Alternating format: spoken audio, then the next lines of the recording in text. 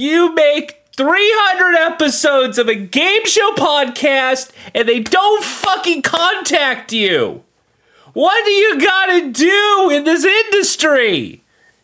Oh, sorry, I'm not Sherry Shepherd. I'm not a comedian. Whose agent do you need? Whose publicist do you get? This is some bullshit. How dare they? I'm just,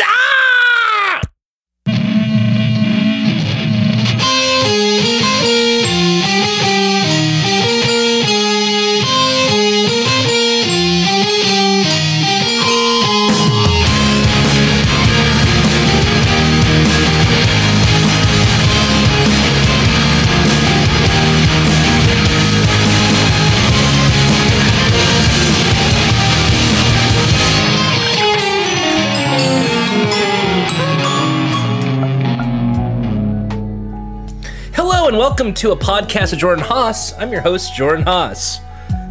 It's a wonderful, rambly episode, the kind that everybody loves, right? Yeah. All right, so, this is going to be a very rambly episode, so forgive me. So, we're going to be talking game shows, we're going to be talking all sorts of stuff. The theme of today's episode is going to be mostly talking heads. So, today is Wednesday, and I watched a great episode of Jeopardy Masters. I think that tournament's very fun. It's almost like a tournament of champions. And it's been fun to see a primetime game show like that. I don't know if it's on too many times a week, but I appreciate it.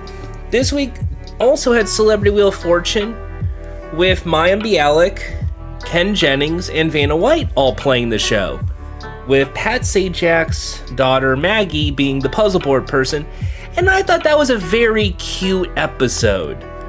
This week's also a fan favorites of Wheel of Fortune. Again, another great tribute for game shows and all this wonderful stuff. I think whoever's at Wheel of Fortune right now is doing a great job of adapting the brand for a modern era and still showing off the stuff that we like, and I love that a lot. So, hey, if you really like Wheel of Fortune, this should be your week. All it's missing is the return of a double play wedge or the jackpot or something. But no, it has been fun. And I just want to say that it's been interesting this week, watching a lot of essentially documentaries, to say the least. I should point this out right now. When I was in college, I was in television production and I worked in documentaries. So I watch a lot of documentaries. It's the niche that I, aside from game shows, know a lot about. And I'm going to talk about the game show. Now, first off, am I pissed that I wasn't get called to be on that thing? Yes. However, and I will say however, they got Christian Carey on, they got Adam Nedeff on. And Adam has wrote a lot of books about game shows. He should have had more screen time on there. Christian Carey has a podcast called Stranger Than Christian, where he interviews people. And then at I believe the Strong Museum for the play, he interviews game show contestants as well. So these are two very qualified people in the world of the game show fandom talking about game shows. And while I would love to have been included in that, but then again, there's so many people you can have asked. Alex Davis, maybe. Corey Onatano, maybe. You could have asked Tim. You probably could have asked Tim. You could have asked a lot of people who were on game shows, I suppose. They did get Louis Vertel, who does know a little bit about game shows. He was a Jeopardy contestant once. The big surprise that they had was Derek Beckles. Because as a longtime fan of TV Carnage, I was like, he's one of my favorite comedy writers. Why is he on this? And it was great to have him talk about the history of African American representation on game shows in terms of hosting. So there was a lot of great talking heads, but at the same time, and here is just my review, it felt a lot like a talking head I Love the 80s game show thing, rather than really answering the important questions about game shows. A lot of the facts that were presented on the game show, I have brought up on the podcast. So they're nothing really new. If you're a longtime game show fan, you know about Alan Ludden with Betty White. You know about Who Wants to Be a Millionaire being a British import. You know about Richard Dawson getting Family Feud because of the success of Match Game. So it's one of those things where it's like, you learn nothing new, but it's a good casual documentary about American game shows. Now, here's where I'm going to keep going through with this. The game show, if you look deeper into the credits, it's actually, even though it's ABC News editorial has done it, it's actually a spin-off of Canada's Quest for Game Shows. That was a Canadian documentary from a couple of years back talking about game shows in Canada. And it had the same sort of appeal. This is the part where we talk about this game show, and this is the part where we talk about this game show. So, in the case of today's episode, the answer is, it started out talking about quizzes, and then it just sort of morphed into like a little bit of Goods and Todman, a little bit of Family Feud, and it was sort of mishmash. I know that we're trying to go for a cohesive story about game shows, and then the big in credits is the risk factor, go big or go home, but they barely did a great storytelling device for that. So I have to be honest, they had good interview people, but a lot of them were just talking heads going, oh yeah, I love that show. And I liked Sherry Shepherd in there, but I liked it when she was talking about her appearance on Family Feud. It sort of, anything else felt like just the VH1 I Love the 80s kind of show. So some of the talking heads were helpful in assisting in what I assume was the story that they wanted to tell with the episode. Adam and Christian, for instance. Derek Beckles, for instance. Ken Jennings, of all people, helped in the story. Chris Connolly of ABC News also helped. So the main story of episode 1 is, the answer is, and it's supposed to be, I'm guessing it's supposed to be about quiz shows. So they start out with the 1950s and they try to gradually go into the decade by decade, but every so often mishmash their way into a different decade. So it's like 1950s, we talk about the quiz shows, and we talk about the $64 question becoming $64,000 question, and then we talk about them being rigged, the dark period, and then suddenly we talk about the debut of Jeopardy! And I love the fact they talk about the origin of Jeopardy! Coming from the quiz show scandals. That's always one of my favorite stories of all time in terms of game shows. Then it suddenly gets into, but then Goodson Todman had Password, and Goodson Todman had Match Game, and Match Game was about to flop, but then we switched the and they got Dick. They got the fanciest writer for Mad Magazine, the Gadget King himself, to be a talking head talking about Match Game and doing a great anecdote. And then it suddenly goes into Family Feud, and then it cuts to Dawson, and then it cuts to Match Game, and then, it's representation, but also let's talk about Paul Lynde and Hollywood Squares. It sort of just backtracked a few times. Like, we're talking about panel shows all of a sudden, so we're going to be talking about What's My Line? I've Got a Secret. And then we'll cut to Match Game being failed, and then we'll talk about Charles Nelson Riley, and then we'll cut over to Hollywood Squares with Paul Lynde, and then suddenly talk about the reboot from the 90s with Gilbert Gottfried in the You Fool incident. It never really cohesively answered the question of why people love game shows. And I think the main story, the main topic was supposed to be about the quest for knowledge on game shows. What does a game show mean in terms of trivia. And I like that they tried to, and I mean, it was an attempt to bookend the $64,000 question in 21 with Who Wants to Be a Millionaire. But when it got to Millionaire, it was really like 10 seconds. It was such a blink and you miss it. And I thought that was the most disappointing thing. Because I think what you could have done better for the game show was had 3 separate stories going on in 3 separate eras. They didn't have to go since the 50s, then the 80s. That's what they do with Canada's Quest for game shows. They should have just started out with like the Jeopardy story. Go from the game show origins, the quiz show scandals, and go to Jeopardy. And then second, go with the risk reward factor. You go with the $64,000 question. You go with 21 in the game show scandals. Then you go into the return of the big money game show in the 90s, which was Who Wants to Be a Millionaire. But then you can adapt it into maybe Deal or No Deal or 1 versus 100, the big money game shows of the 2000s. Then you go into story 3, which was the Goodson Todman era of, well, because there was no quizzes, Goodson Todman created a lot of shows that weren't really trivia based or ways to rig. It was more panel-y comedy, and you go through a little minor history of the Goodson Todman library. They could have done those 3 little stories.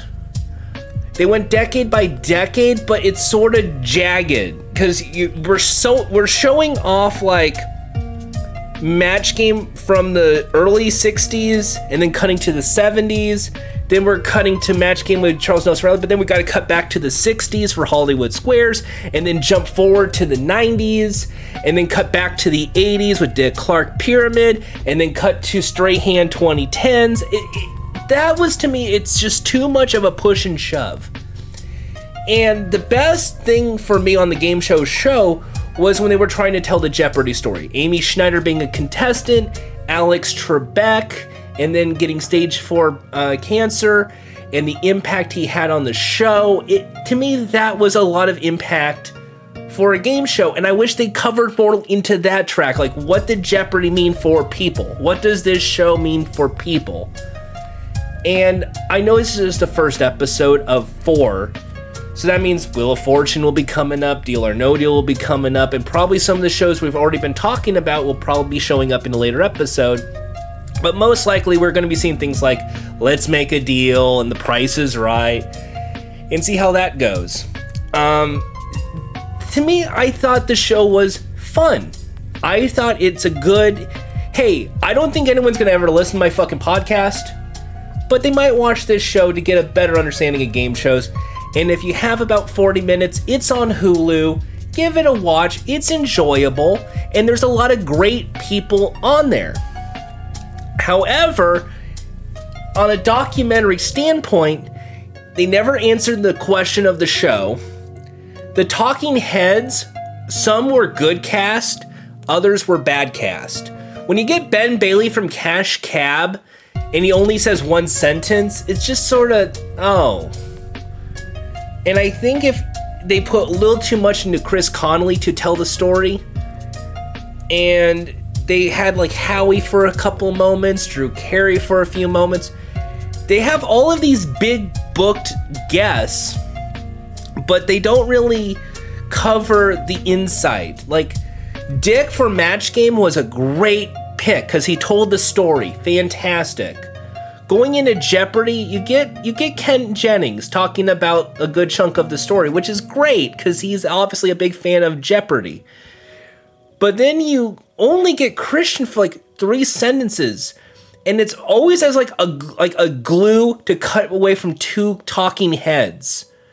So it's like, so they had a lot of fun on the show, and that's why people like it.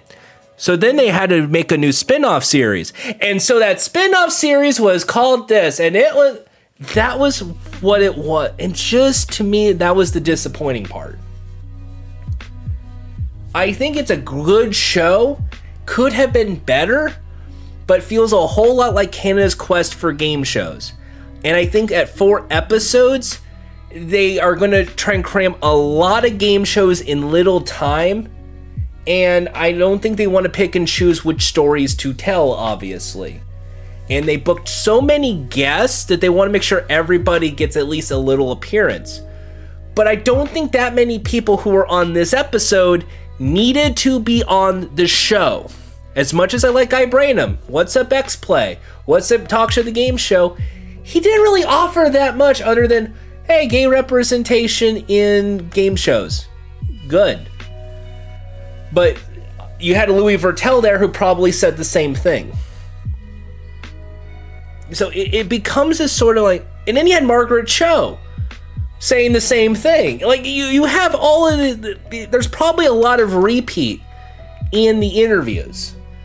And I think what would have been better is if you had more historian people who are like in the weird world of game shows, people who worked on these game shows, the hosts of these game shows, and that's it. I don't think you really need comedians. When they talked to Millionaire, obviously they couldn't get Regis. They got Meredith Vieira.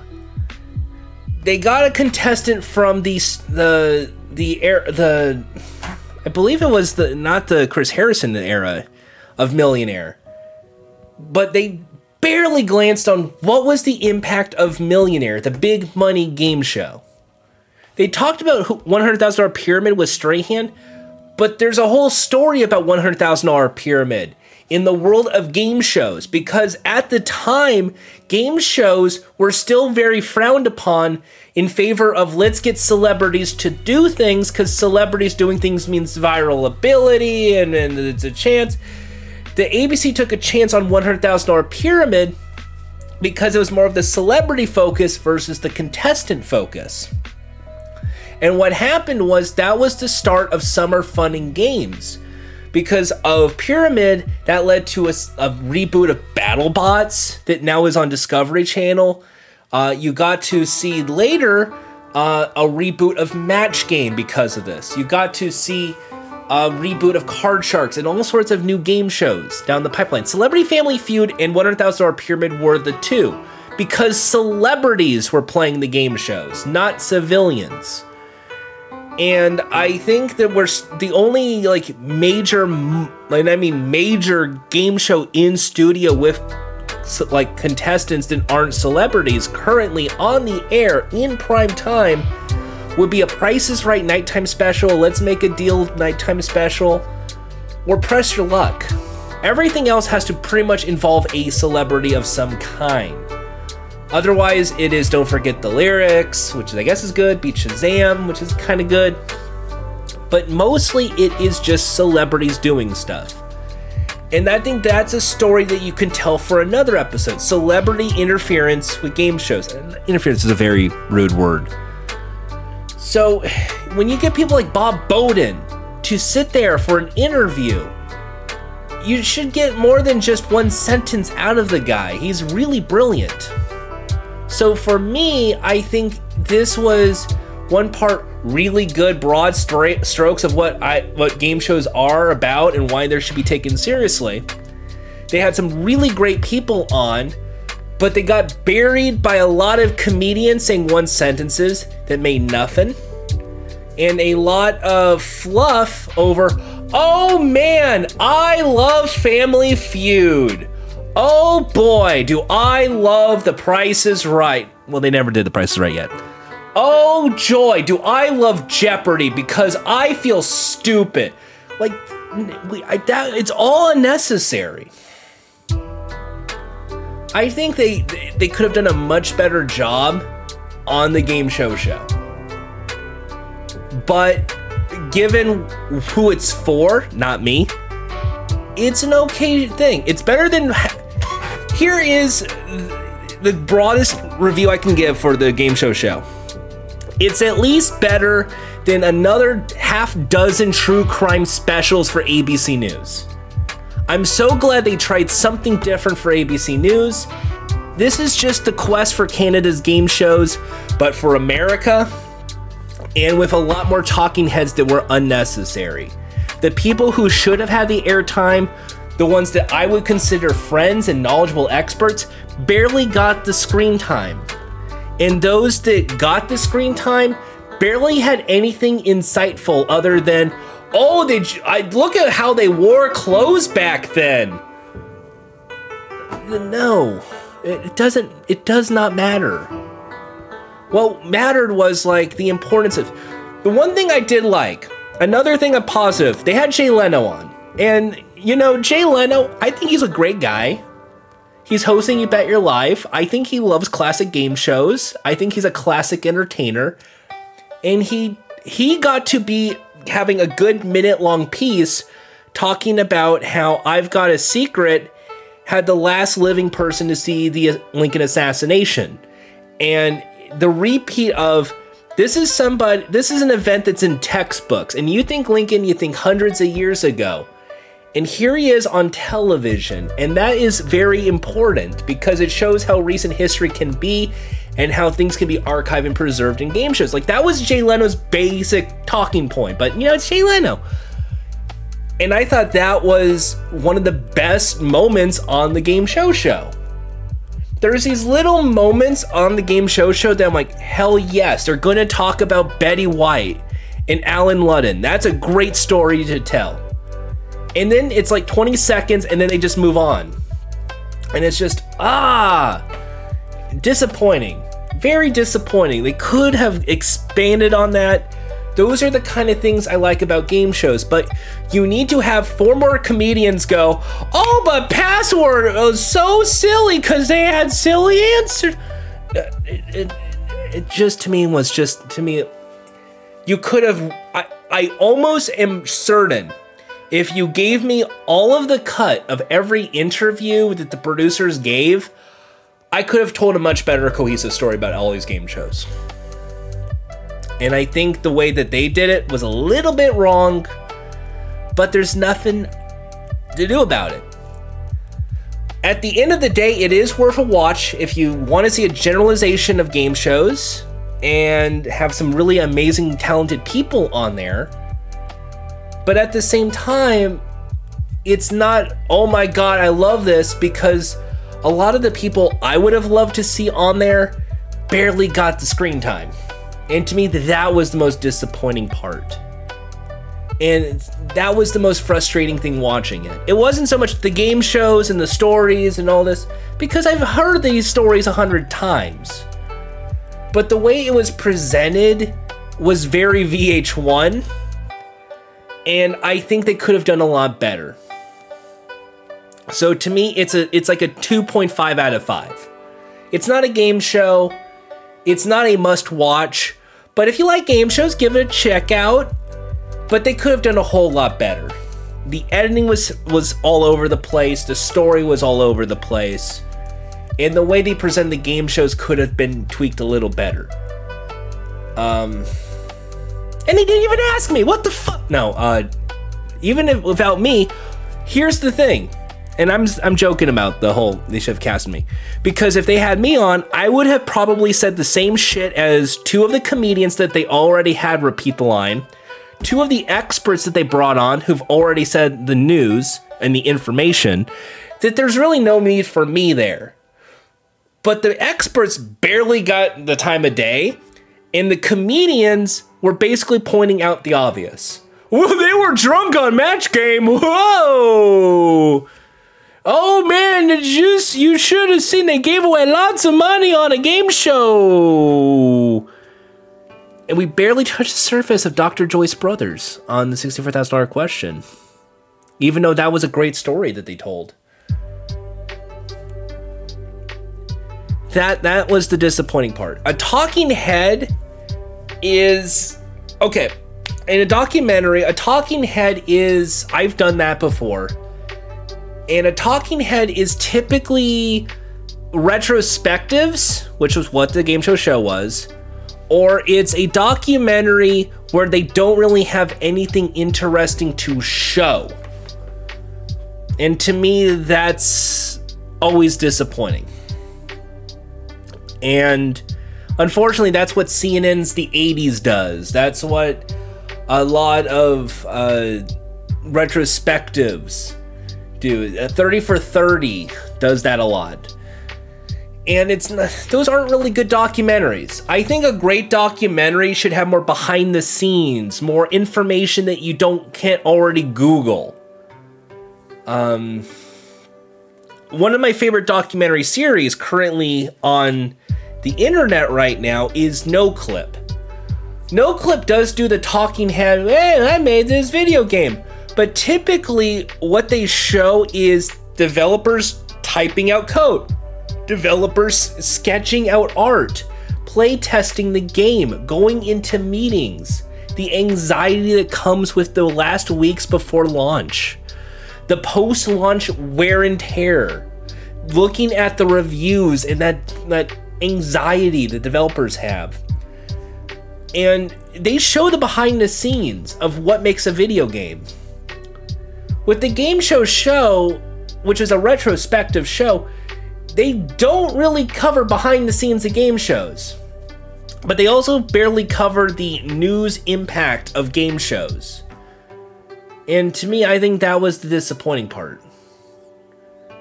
I want, if you're doing a documentary, to show more, to give me more information. And when it comes to game shows, I know a lot about it, not everything. But the stuff that I did know, I wish they would show that a lot better. I'm glad they got episodes of the game shows. They got clearance to air some of these game shows. A lot of the Paley Center archives were featured there. But nothing on like news editorial of, hey, did you see John Carpenter win $1 million on Millionaire? Or it to me, that's the disappointing part. It was too many talking heads. I'm sure there was a lot of just repeat lines being said, and a lot of unnecessary things that were already removed, or unnecessary things that were added just to add padding to make it interesting and not boring just talking about a game show. So that is my quick and easy review of the Game Show Show. Check it out on Hulu if you like game shows. Personally, I would rather you buy Adam's book. You check out Christian's podcast. You look at any of the experts' blogs, because they will tell you way better stories than what was presented on the podcast or this TV show. You don't need my podcast for that. Go on out. These are experts. If you like Jeopardy, might I suggest checking out This is Jeopardy, the new podcast with Buzzy Cohen. Check out Inside Jeopardy with Sarah Foss, because those are both insides in the world of Jeopardy and ideas that they push and the history of that game show. To me, that's the thing that is more necessary, and I like a little bit more. That little peek behind the curtain.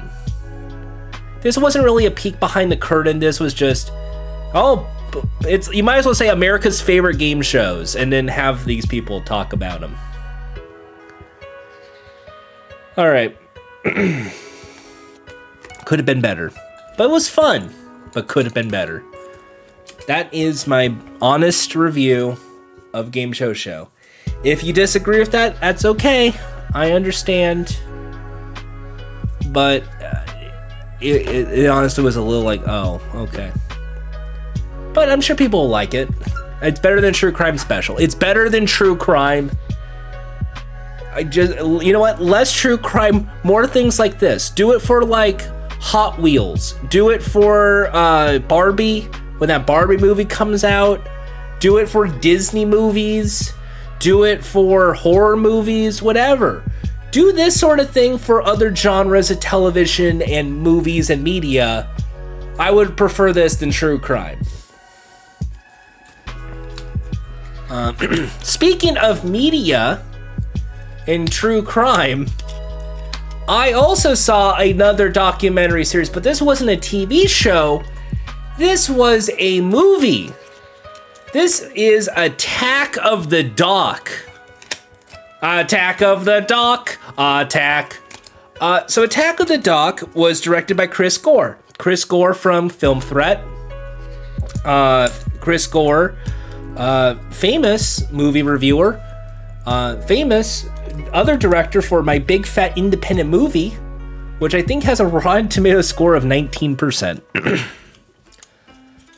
Anyway, Attack of the Doc is a documentary about G4. Correction, it's a documentary about Attack of the Show. Correction, it's a documentary about a few hosts on Attack of the Show while trying to be a broader statement about Attack of the Show, while trying to elbow the new revival of Attack of the Show slightly with footage from the new Attack of the Show and old Attack of the Show, and never really explaining a lot about Attack of the Show.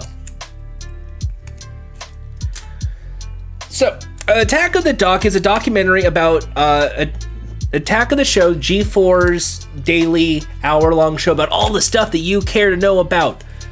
And it had Chris Gore doing interviews. It had Zach, who was one of the correspondents at G4. They had the directors. They have had a writer being interviewed. And it was mostly, what's it like to work on G4? What was it like to work on Attack of the Show? They didn't get Bruce Green.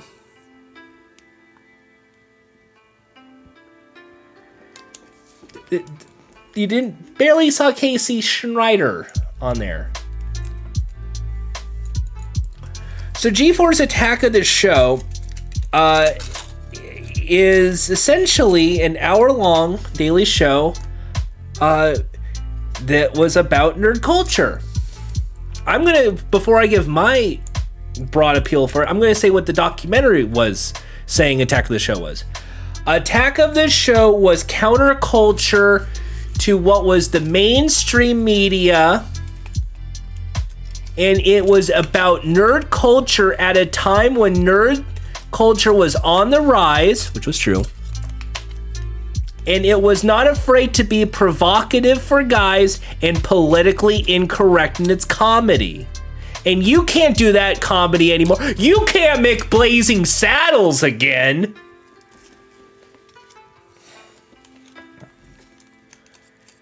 So Attack of the Doc basically is one part, hey, remember Attack of the Show?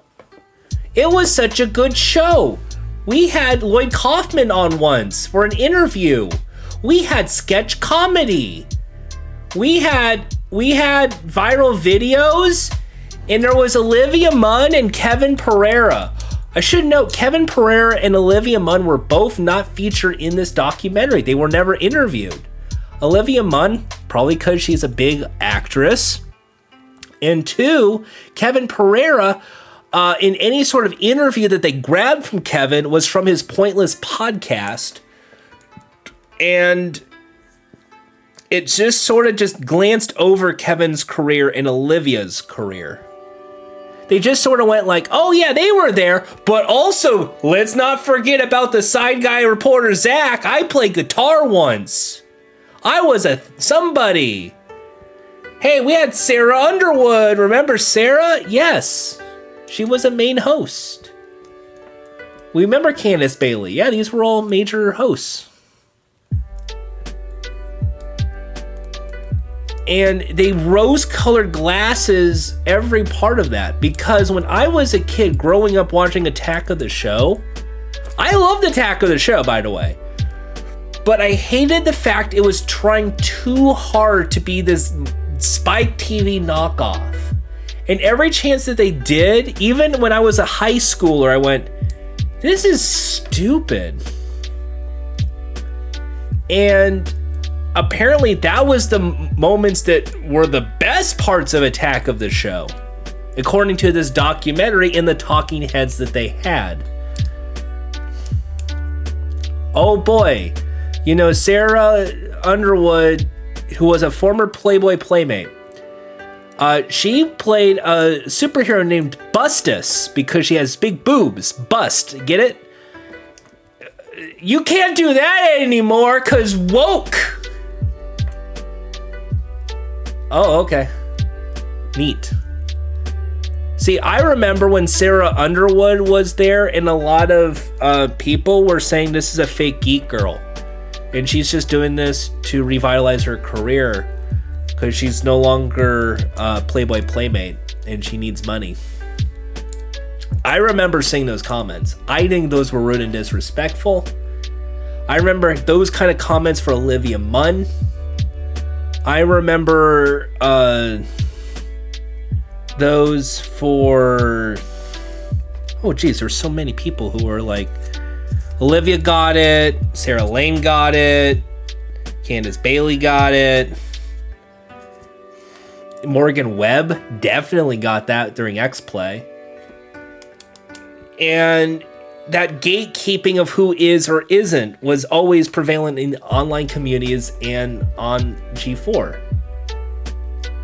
And now it's worse because now there is this whole understudy of like YouTubers that have to create a culture war of everything.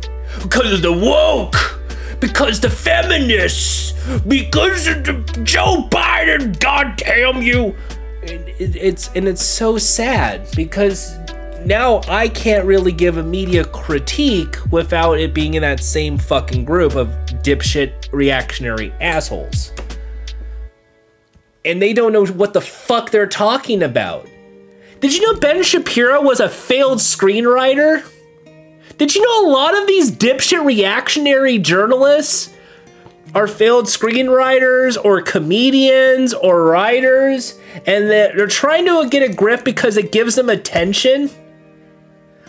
I should have just been a conservative grifter at this point, but it turns out I have fucking morals.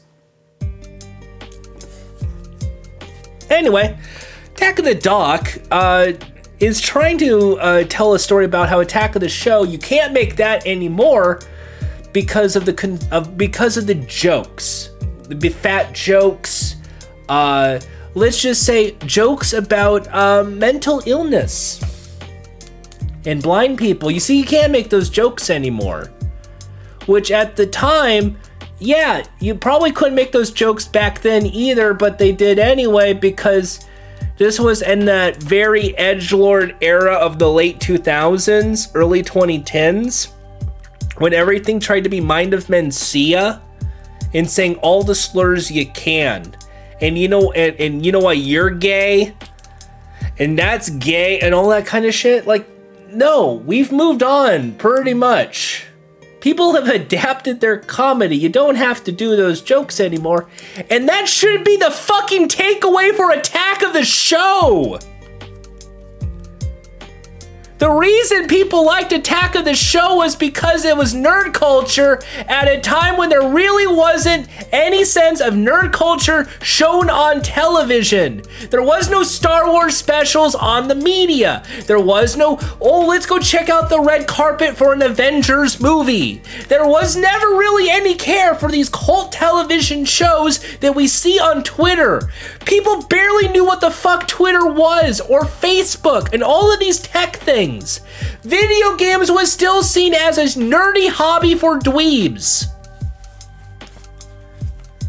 Porn, which was a big part of Attack of the Show, and they did glance at it slightly on this documentary. Porn, which is a big part of internet culture and sex work online, which should be seen as a pro-sex work kind of look and a pro-look at the internet, what you can do. They're thinking it's just look at the booba. Look at the nude ladies. No, it's about look how cool it was.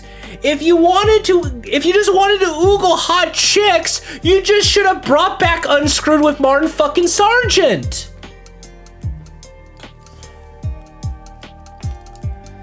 The Attack of the Doc missed the mark completely on so many different reasons why people liked Attack of the Show in the first place. The one compliment I will actually give to this documentary is Chris Gore did do a great, thorough talk about live Comic-Con for G4 and that impact it had on nerd culture. And for so many people, that was the first glance at Comic-Con before it became this mainstream thing. That was one of the biggest takeaways from the documentary. And I think that was some of the best parts of the doc, is when there is this little story that they're about to tell. It was interesting. Hey, did you know Whitney Cummings once auditioned to be a host? And Olivia Munn got the... Whoa! That's interesting. They also completely missed Chris Hardwick being on there. I don't know if they were trying to avoid talking about Chris Hardwick because of Me Too or whatever. Newsflash, Chris Hardwick is hosting The Wall. He still does Talking Dead. He still has the nerdy branding. And part of that was from Attack of the Show, because he got a revival of his career. Because before that, he ended up doing fucking Shipmates. The fucking blind date on a boat show. And then he got Attack of the Show. He ended up changing his branding. He became the Nerdist, and it became a whole internet empire. He actually foreshadowed internet culture being nerdy on the internet, which was a major reason why Attack of the Show is gone now, because the internet exists. Because now YouTube exists and everybody can do their own Attack of the Show, there's no need for Attack of the Show. But the nerds won at the end of the day. But you can't make Attack of the Show anymore because woke. It's mixed message. I also think it didn't do a good job of explaining Attack of the Show's origins and stories and everything going with it. It barely glanced at the reboot, probably because they didn't really want to talk about it. And they barely explained... did you know Kevin Pereira was a PA? He was a PA at G4. Whoa. So, as far as if you're a fan of G4, the Attack of the Doc doesn't really bring anything new to the table as well if you've already been paying attention to G4. If you are one of those G4 fans that liked the old Attack of the Show and then got really upset because of the woke, you might like this a little bit better. Because they kind of skewed into that. But they never really go into the nuance. They never really go into the why aspect or the business aspect. Or really, what was the prominent things going on at the time that would cause this to happen. They don't talk about X-Play. I mean, they bring up X-Play, but they never... It's not an X-Play, doc. They don't really talk about other G4 shows. Other than, like, at a glance, like, and then we had, like, Human Wrecking Balls and Ninja Warrior. But it's Attack of the Show. It's just Attack of the Show. And I don't think it did a great job of explaining Attack of the Show in the mind of what a G4 fan thinks Attack of the Show was. I think it did a good job if you worked on G4, what was the message that you were told Attack of the Show was, and if you were a host, why you think the show worked. But the why is not really shown that well, other than through clips of YouTube videos of varying quality. Some videos are 1080p, others 720, others are 360 blocky as shit iPod video. To me, that was the biggest disappointment on here is, well, if we're going to compare talking heads, the Game Show had so many fucking talking heads, and these shows were just going fast and fast and fast. Attack of the Doc is just one subject, Attack of the Show. But you barely had any talking heads about this, so they had to rely on the clips to tell the story, and those clips barely did the trick. Some of the facts that they had were just sort of like...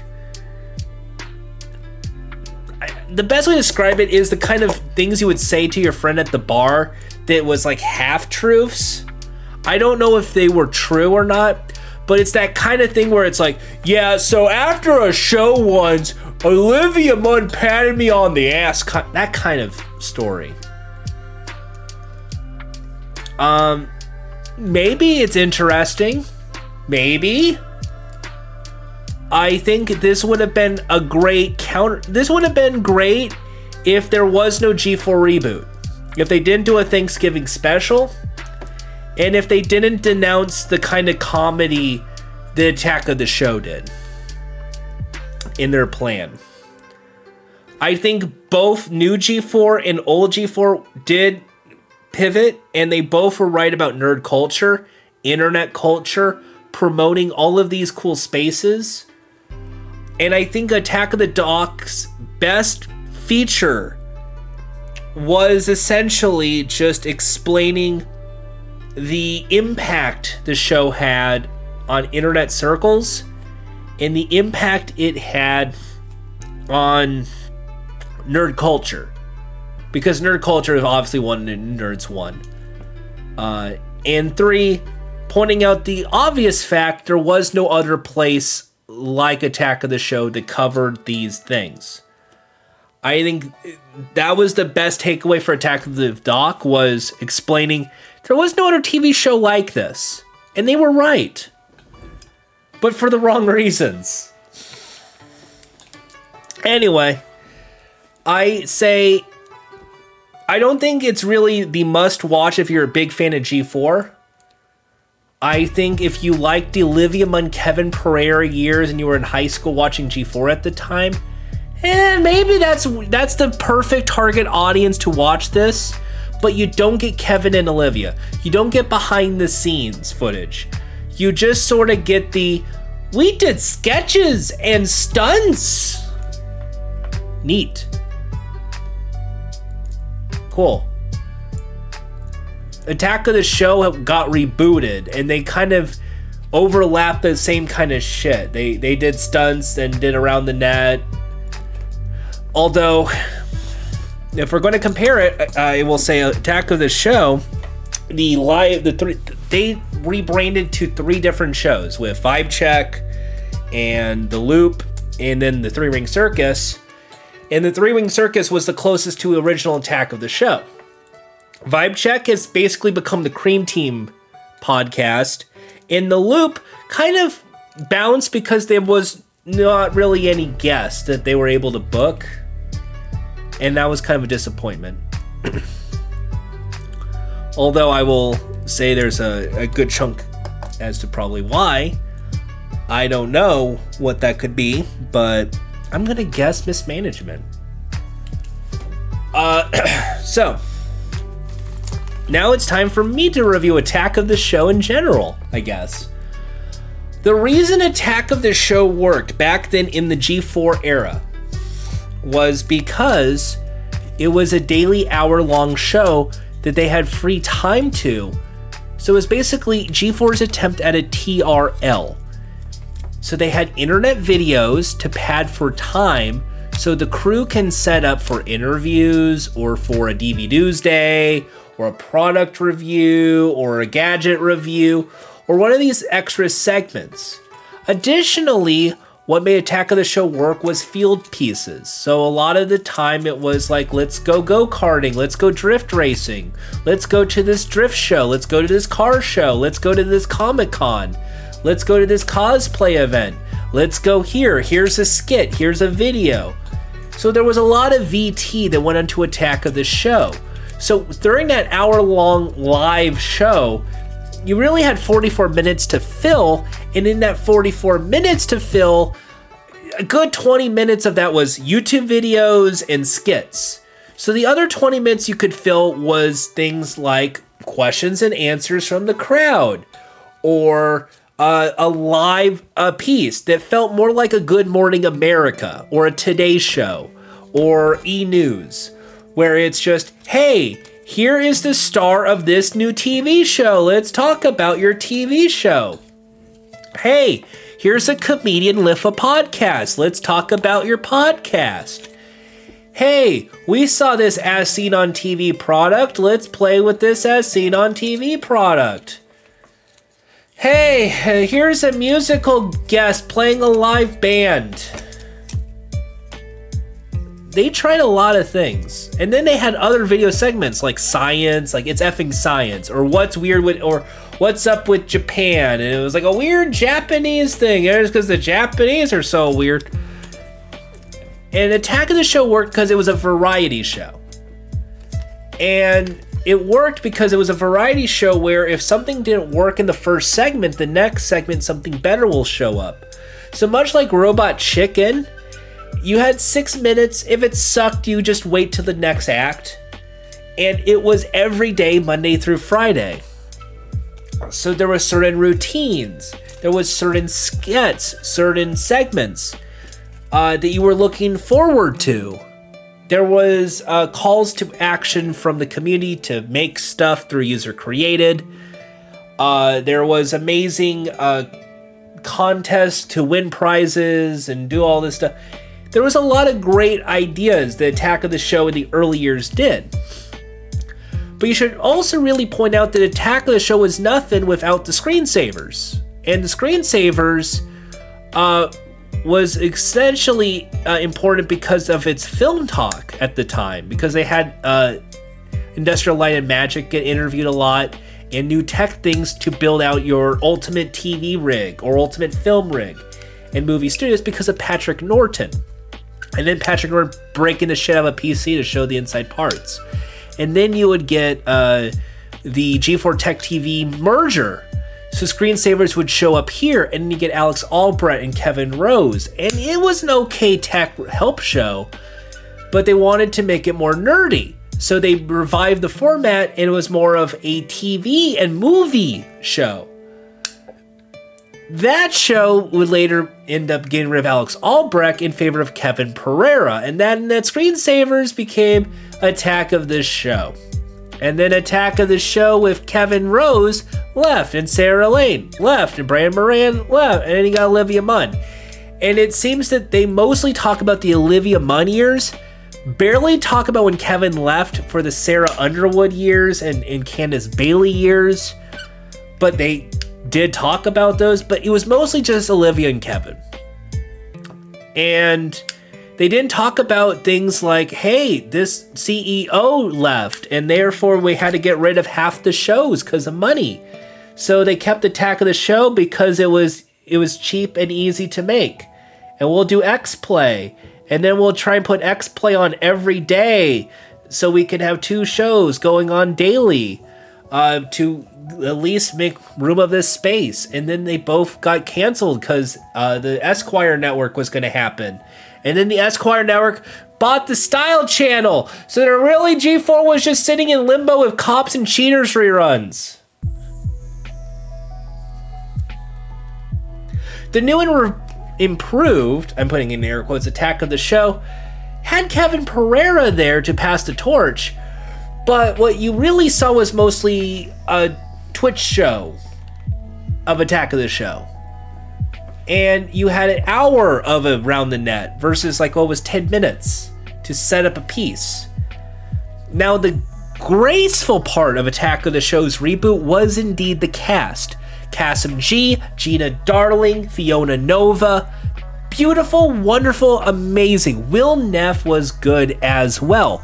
However, getting Will Neff to be the movie guy didn't end up working as well as they hoped. They wanted Will Neff to basically be the new Chris Gore. Didn't happen, so he became a sketch guy. Didn't really work out, so now we're going to make him do a stunt.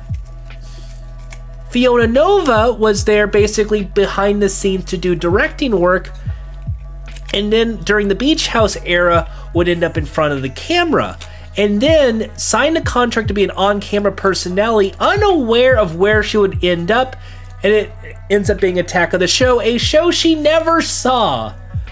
But she became the host of The Feed, the news segment on Attack of the Show, and she did a fantastic job on that. It was more of a cool, casual kind of thing. And yes, the first couple episodes, there were hiccups because reading a teleprompter, but she found her footing, and it fit.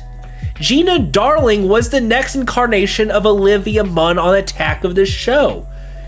Kasim G was the everyman character that you needed, a perfect passing of the torch from Kevin Pereira.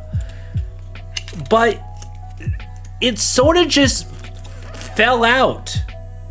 Mostly because of pandemic and budgetary reasons. And just over killing the crew and the cast. Because they had to do a big stunt in a big game every week. And personally, I think Gina was the best part of the new Attack of the Show. Don't tell anybody. Gina was a great Attack of the Show host. She would have fit in the old era of G4. She would fit in this era of G4. And I wish her the best whatever she does here on out, because she was a staple of it. Kasim G was an expert YouTuber, very funny, a perfect replacement Hardwick. And he got to do Fresh Ink. They rebooted Fresh Ink, Blair Butler's show, where they talked comic books. And he was fantastic on that, talking about his love of comics and wanting to talk about like the new Star Wars shows and all of these new things that were coming out on HBO. And while that was a short form like podcasting, easy things, it costs money. And I think the problem was they did not know what to do with a big ass studio and not a lot of viewership and not a lot of budgetary reasons to do stuff. And it just fell on its face. And I said I would stop talking about G4 because I think I've already said every single one of these pieces before. Attack of the Show is good, but the overkill definitely was showing, and that's not good. The reason Attack of the Show does so well was because they did it every day for an hour, not 3 hours. Additionally, it was a very cheap studio that had the X-Play set right across the street. And they had the same writing staff, and they had the same crew there. Additionally, they knew that because you had to do a lot of pre-tapes, most of the time Attack of the Show was already filmed far in advance. That really, you just had the host there to do the live clips of Around the Net, and then an interview of a celebrity, and you just kept going. And personally speaking, I still think Attack of the Show is a great idea.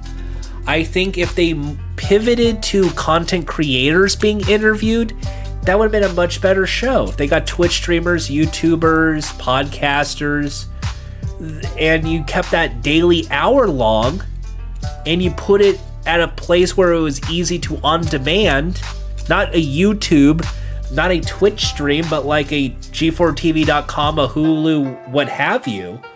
You put the Attack of the Show on E or somewhere, it would have gotten a lot better traction. It didn't need a full-on network. Because Attack of the Show, as a format point, works. I still think that works to this day, 2023. However, the first era of Attack of the Show died because of mismanagement at the upper level and its inability to adapt with the times. It was the last show to air with X-Play, so it did something well. The rebooted Attack of the Show did well, but mismanagement also caused it to go away, just like X-Play. And X-Play was a good video game show. It had reviews, it had interviews, it had all that stuff. But it was an X-Play, and Attack of the Show wasn't Attack of the Show. They weren't TV shows, those were Twitch streams. And you have this big-ass studio for Twitch streams, more or less. You had all of these crew members that were, I think, maybe union, to do a Twitch stream in a big-ass studio. And then you overwork the crew. You overwork the producers. You overwork the cast. No. You make it fun. You get backups. You build crew. You get Avali May to do the anime segment, and then you have her on once a week. You get Gerard to do the game break for X-Play cross promotion and have that be a thing. No. Attack of the Dock was not really worth watching for two reasons. One, a lot of the shit I already knew. And two, it just reminded me we just had Attack of the Show and the frustration that happened when it ended. And knowing a lot of really talented people lost their jobs. And then watching the documentary, it was just, hey, remember when I was on G4? Yeah, I do. But there's a whole lot of other people who were just on a new reboot of the show that just lost their job. And it just felt unsavory. That being said, though, if you want two really good documentaries that have just come out, Defunctland has a documentary about a Wiggles dark ride in Australia that is really interesting because it's the Wiggles. So toot toot chugga chugga big red car. And also, another bigger shout out would be Greg from Knacks. PopArena. Check out PopArena on YouTube. They just put out a hour and 40-minute video detailing the entire history of Nickelodeon Studios in Orlando, Florida. From the origins, the signings, to the shows that they filmed, to the aftermath, to Slime Time Live, and everything in between. And it is one of the most cohesive stories I've ever seen about Nickelodeon Studios. And I will say that PopArena did a great job of detailing, like, essentially, almost it was going into the core mechanic of Nickelodeon 90s and nostalgia. That at the end of the video, and I feel like I'm spoiling this, but it's okay. PopArena basically talked about why Nickelodeon Studios should never be made again, and why we rely on nostalgia a lot for a simpler time. But it should never be replicated for a multitude of reasons. And it explains in detail everything from the non-union, the right to work jobs in Florida, to the moving to California, to a lot of animation, which means not a lot of live actions, to less game shows. It was a great story. And it's proved to me, Defunctland and PopArena's Knacks, that you don't really need multiple talking heads to try and illustrate your story that you're trying to give. For the game show, they had like 100 talking heads. For Attack of the Dock, they had like 7 or 8, and it was just sort of just going around in circles. And just sort of like, hey, remember Attack of the Show? That they barely were able to give the main story, which was the importance of having a safe space for nerd culture. But you shouldn't say safe space, because that's woke. You can't have safe spaces because those snowflake nerds are So Attack of the Dock was just a pass. And you don't need to. But Defunctland being just Kevin Perger talking about this bizarre-ass ride, the history of the Wiggles, and every change that happens with the Wiggles, having to change the ride and change the look and deal-making and health problems. It goes into depth. It goes into the research, and it tells a great story about adaptability. And just, to me, I think the main story on the Defunctland episode about the Dark Ride is the children's viewpoint of the Wiggles is the most important thing. So when a Wiggle leaves, what does that do for a kid? And what does that mean for the branding of the Wiggles? Because a kid can't really cope with a change, much like Blue's Clues. So how are you going to change? And that becomes the undertaking of the ride. And that becomes the story. For Nickelodeon Studios, the PopArena, It talks about Carl Laemmle and the original making of Western movies at Universal Studios, and that being an attraction, and then how the Nickelodeon Studios in Orlando, Florida was an attraction. You go see how the TV shows are made.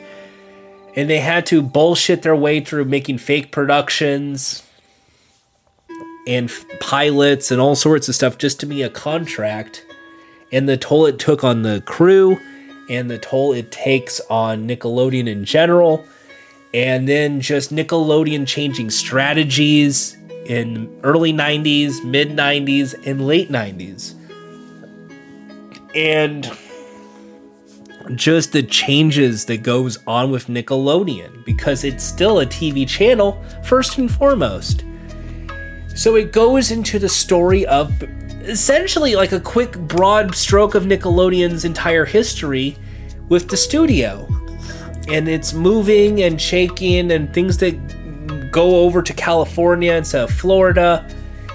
It's a great year-by-year pinpoint of Nickelodeon Studios. And the thing that I loved most about the Nickelodeon Studios retrospective, and this is the last spoiler I want to give because I think you should definitely watch it, Greg the documentarian breaks down at the end of the documentary, talking about how his original idea was a year by year to date. But when it came to those closing years, there was nothing really to show. Because there wasn't really much happening. And he got very disappointed. Because usually because he thought there would be a little implosion or a big event that you can say, this is what ended. And it never happened. And there was no commercials to find of Nickelodeon Studios at a certain year.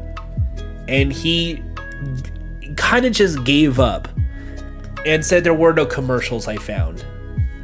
And he admitted that. And there was a vulnerability that came into that documentary of the documentarian talking about Nickelodeon Studios, but then turning it into the positive of what Nickelodeon meant for kids, theme park attractions, Nickelodeon still going strong in theme parks and this and that, but just where it ended up and the big takeaway. And I thought that was the most important part of the Nickelodeon Studios documentary.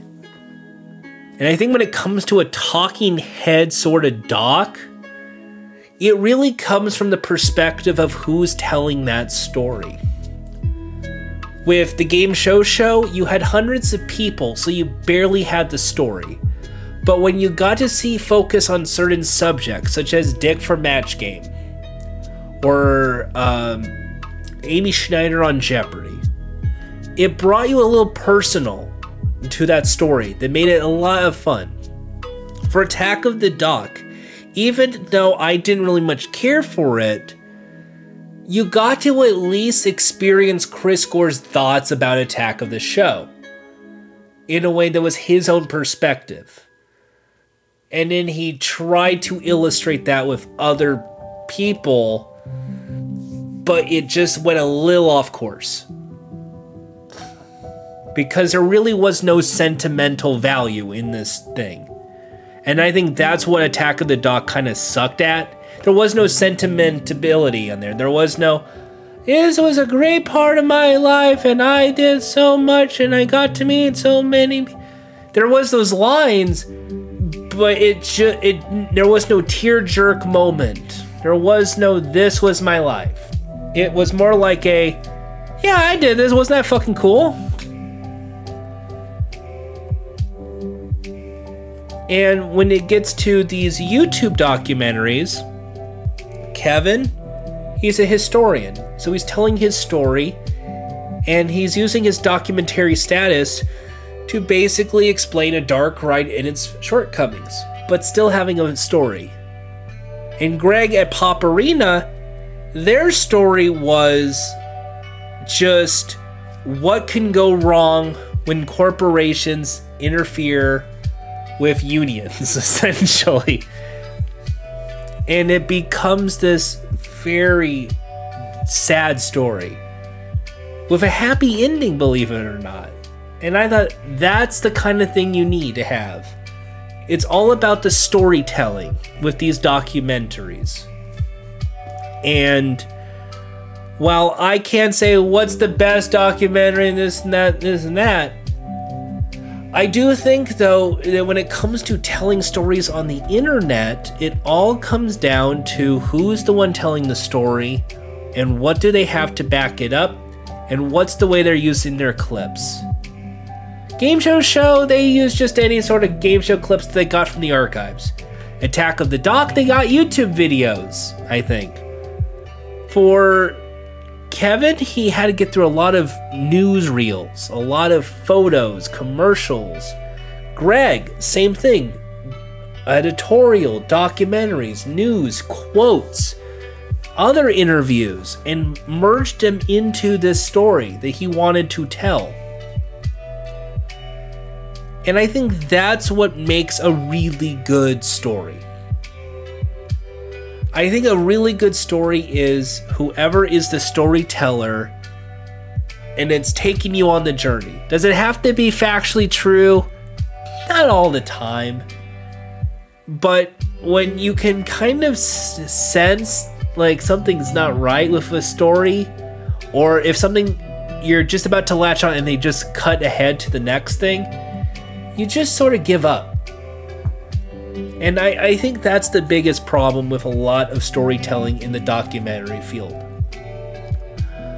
I think when it comes to like, it reminds me of the WWE documentaries they always do every year, where it's like they get 8 or so talking heads. Oh, everyone loved when Mick Foley did this, and I saw that, and oh my God. No, that's not the story. If you really want the story of like the WWE people, sometimes it's things like Evil, where you talk about the character and like them going heel and what does that mean. Other times you hear about the injury and what that meant for their career and the mental pain and anguish as well. And other times you just get this saturated, well, because WCW once fucked up WWE with... No. That's what it reminds me of. And it's just a little disappointing. So, in conclusion, I think I've ran over an hour. I didn't want to, but I wanted to talk about a bunch of documentaries I saw. I think that YouTube still has some great talent out there. I think a lot of times when it comes to a presentation like this, it could have gone real south. I think if you did the Wiggles Dark Ride with anyone else, it would have felt like an angry video game nerd parody. Oh, Australia had the Wiggles. That's a baby ride. Fucking dookie dipshit. And all the ride sucks because it breaks down. What a bunch of cowabunga shit. What's up, guys? Smash the like button if you like to see more videos of dark rides. What's up, you guys? You ever seen Nickelodeon Studios? It's really cool. I used to see Legends and I'm like, oh wow, cool. Did you know there was a big story about Nickelodeon Studios? Anyway, it closed down now and it sucked because Universal Studios is bullshit now with the Jimmy Fallon ride. Fucking shitty shit fuck. Anyway, I guess Dan Schneider's a creep. See you next episode. Smash the fuck button. No. You got actual people with dignity there. And that's what I love about it. They put their heart into these stories. And they probably spent a lot of time in the editing room, recording line after line and re-recording line after line to try and tell their story and try and figure out what was going on. And maybe the first draft was like 10 minutes and suddenly became 20. And became 30, and became an hour and a half. but they committed to a story. And I think that is something worth noting. And I think a lot of times when it comes to the consumer culture that we live in, it is just consume, vomit, and consume the vomit. And that's been one of the major problems I've had with modern day internet. You can't appreciate the game, you have to give your 2 cents, you have to talk about this, you gotta do that. No one's gonna fucking remember half the shit I talked about this episode. No one's probably gonna fucking listen to this episode now that I think about it. But it's the consume, vomit era that we live in. I did not want to talk about documentaries and do a review of Game Show, Attack of the Doc, and talk briefly about Defunctland and PopArena because I wanted to talk about those shows. I wanted to talk about documentaries. I wanted to talk about internet documentaries and what storytelling is all about. That was the main topic for this episode. It's just a little time capsule of what was the examples. A TV show that came out today, a documentary that came out last week, a YouTube video that came out yesterday, and a YouTube video that came out today. And of all of those, the YouTube ones I thought were the best. But you have to do some looking, you have to do some searching. And most video essayists don't even do a good job of telling that story. A lot of times you see a video essayist and it's just reading the Wikipedia page and then somewhat doing their own critique, like what this is. Now, if you could just imagine I put clips over everything, then we can call it a day. But it's a podcast, no one's really listening. So, in conclusion, 30 for 30 is very fun sometimes when it comes to their stories, but it all comes down to who's the one telling those stories. And it also comes down to who is the most, I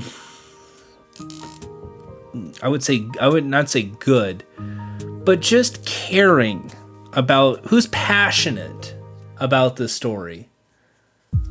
Who has a lot to gain and a lot to lose in telling their story. So when it comes to a talking head, I think it should be quality over quantity. And I think it should really be from a place of passion and not the, not a cheap, oh wow, cool, and not a story that really missed the mark. So that does it for today's episode. Again, I don't know if I will do these weekly, monthly, whenever. I kind of want to give up on podcasting altogether, to be honest. And just stick to writing. But I know that sometimes having these rambly thoughts, it goes out, people listen, it makes sense. But that's it. So if this is the last episode of my podcast, again, thank you so much for listening all these times. And if I do another episode, hey, that's good too. But I have a whole lot on my plate, and I just want to make sure everybody's okay. I want my mental health to be okay, my family's health to be okay, and I think that matters a lot more than internet content that no one watches or listens or reads. And let's face it, every piece of content now is disposable thanks to the exciting world of social media. So I'm going to go cry now, and I'm also going to probably take a nap. Thank you so much for tuning in for today's episode. Check me out at jordanhaas.com or on all social medias. Until next time, this is Jordan Haas, signing off.